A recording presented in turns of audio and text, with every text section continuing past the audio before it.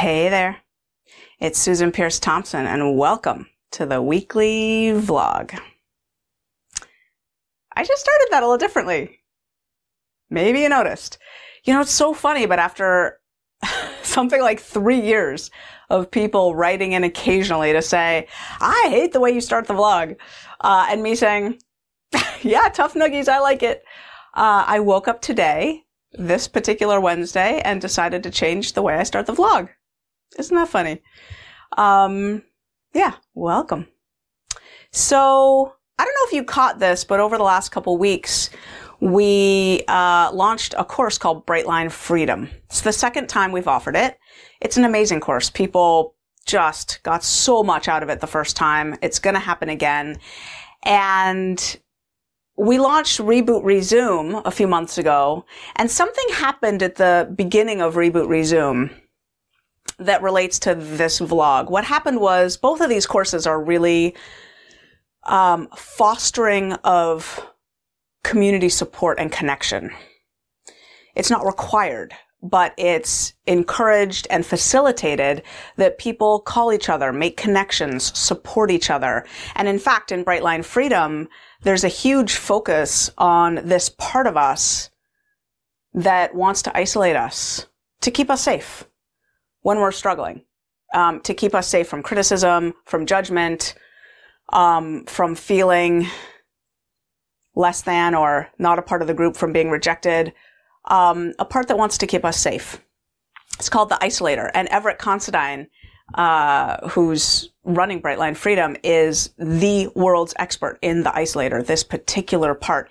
It shows up particularly strongly in food addiction and food addiction recovery. When we eat, the force of the Isolator is almost overwhelming to keep us from getting the support that would help us to resume quickly and effectively. Even in me, like, I'm an extreme extrovert. I've got tons of friends. And even in me, when I'm struggling, I feel the part of me that wants to step away, figure it out on my own, like write the situation on my own, do better, like feel better, get myself back into a better place, and then come talk to my friends about what happened. You know, talking about it in the moment is really hard because the Isolator keeps us from doing that. So anyway, Reboot Resume was also a course that had a lot of fostering of community support, and something happened in the first few weeks of Reboot Resume that I totally didn't expect or anticipate. I heard from a few people. This wasn't endemic or widespread. It wasn't a lot of reports, but I heard a few reports of people saying, hey, I just called this person off the phone list and I was struggling and I felt really judged, lectured, moralized to. The support I got was not helpful. And I thought, really? In our community? And then I thought, of course. Like, we pull from society, and how to effectively support someone who's struggling or support someone at all is not really well known or communicated or shared in our culture. This is not a skill set that's like part of elementary school, part of high school, part of college, part of therapy, part of, you know, really, when do you learn this? So I thought I would shoot a vlog, and someone actually wrote me a private Facebook message saying, would you please shoot a vlog on this? Like, we have a subset of our community that could really use to up-level their skills in the, like, effective, compassionate, supporting people domain. So first of all, I just want to say, if you're watching this and feeling like, oh, shoot, I wonder if I've hurt people or whatever, I just want to express loving compassion for you. Like, it's okay, and we're all learning in all the ways that we're learning. Like, it's one of the things that's beautiful about this community is that we love and support everybody to be right where they're at and to learn what they need to learn. And that includes, you know, the instances where we're trying to support people in loving them where they're at, and we drop the ball and, you know, we actually, you know, didn't really know how to do that well. So What are the principles of effective support? They're pretty few. I'm going to start with a blanket rule because I want to give you a cheat sheet that you can just kind of jot down literally on a sticky note this big and just keep by your phone or whatever, keep in your phone. The master rule is never give advice. Never give advice. I could also sort of sub-bullet under that, never try to help. Meaning, never try to help them figure out what to do.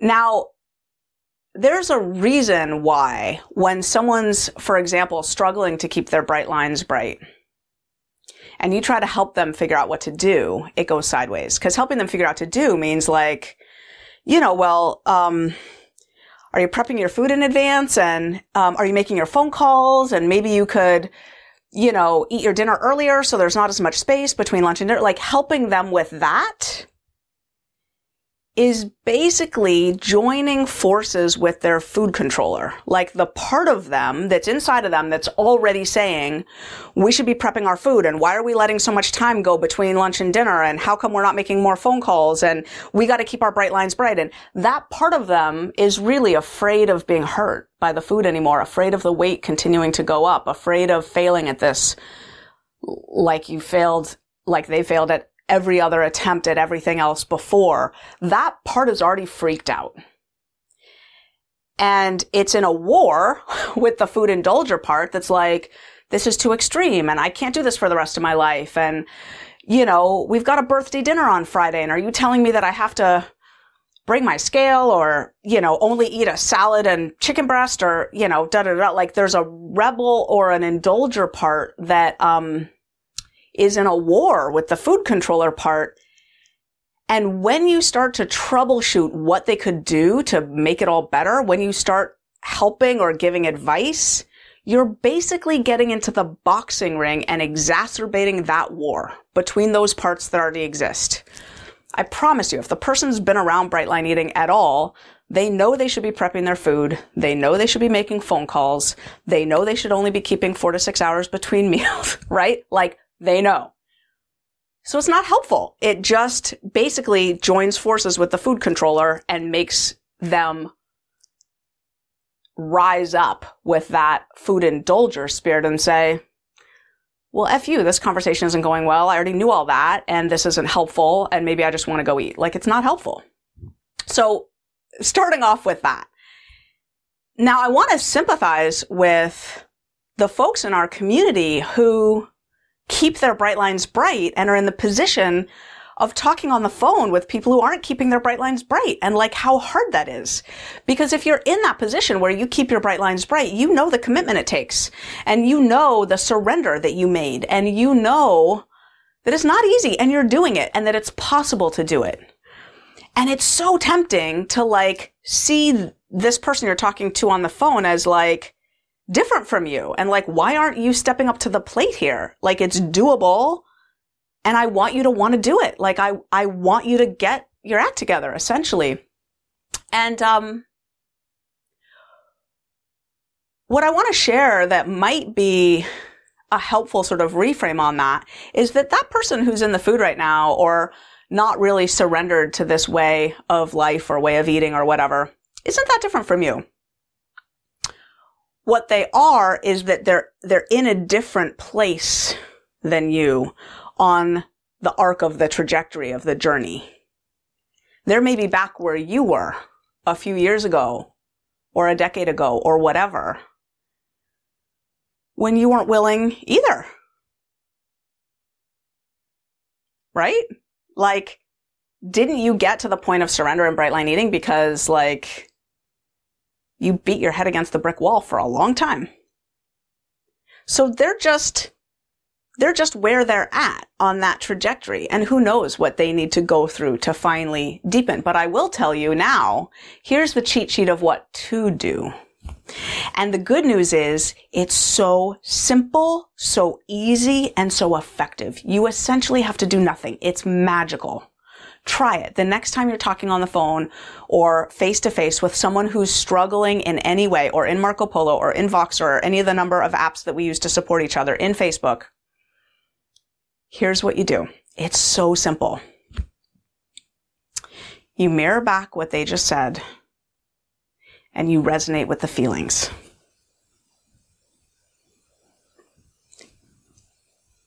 If you're in a live conversation with them, you can just mirror back what they said. I know for a lot of people, this feels like kind of canned and like inauthentic. Like if they just shared, I just ate a handful of nuts after dinner and I'm fighting with my husband, and my mother-in-law's in the hospital and I'm fighting with my husband about that. Right? Okay. So they just shared a bunch of stuff and you're thinking eating those nuts didn't help. That wasn't the right thing to do. Is your food written down? You're like, you have all these thoughts about like what they could be doing, right? It seems so kind of lame that just saying, whoa, so let me just mirror back what I hear you saying. Your mother-in-law's in the hospital and you and your husband are not getting along over how to approach that. And there's a lot of friction there. And to make matters worse, you just grabbed a handful of nuts after dinner. Like, that's kind of where it's at? And then they'll just continue to talk. And there will be something in them that will sigh a sigh of relief. They're heard, they're seen, they're safe. They're not judged, they're not excluded, they're not moralized with. And the war between the food indulger and the food controller starts to relax. And you, just by your very safe presence, start to help them sink into their highest authentic self, where they already will know how to navigate what's next. You just mirror back what they just said. And the more heat and conflict and pain is in what they're going through, the more important it is to say nothing but just say back what they just said. You can also add in a mirror of the feelings. Like, that sounds so hard. Oh my gosh, I can hear the pain and the tension in your voice. So much conflict going on in your house tonight. Wow. All you gotta say. And when you learn this ninja move, it's sort of like judo, right? Like, you realize you don't have to solve their problem. You couldn't solve their problem. You're not in the situation with the full understanding of the range of what they're going through. And the minute you try to offer a solution, it's like, well, you didn't know that. You're saying, well, why don't you prep your food in the afternoons? It's like, well, and you don't know the details, right? There's no way to get in there and troubleshoot with them. Never offer advice. Never offer advice. Once in a while, I'll know someone well enough that I'll know that they actually want my advice, or they'll say it. What do you think? In which case, before I ever offer advice, I always ask permission.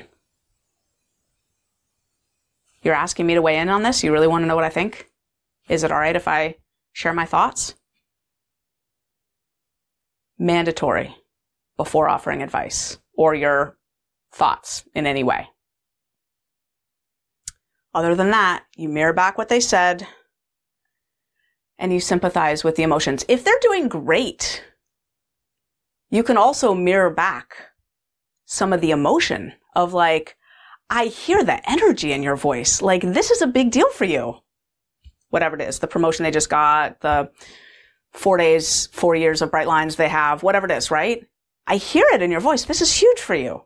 Listen to the fluctuations in their voice, and you can comment on that sometimes. Say, whoa, when you started talking about that, your voice got really deep and somber. This is emotional for you, huh?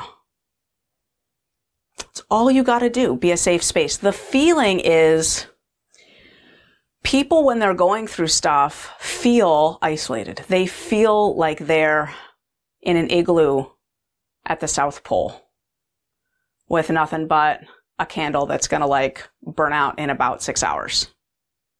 And what you're doing, your job, is to show up at their igloo door crawl inside and just say, you're not alone. I'm sitting here with you. Let's be alone at the South Pole together. This is scary and isolated, isn't it? It's all you gotta do. Your presence is enough. People have their answers inside of them. And with enough safety and enough compassion, they will know what the next right move is. So that's my cheat sheet for all the beloved people starting Brightline Freedom as you go to support each other on this journey and you start to hear the myriad things that people are holding and navigating and going through on their Brightline Eating journey. That is my cheat sheet for how to provide loving support. And that's the weekly vlog. I'll see you next week.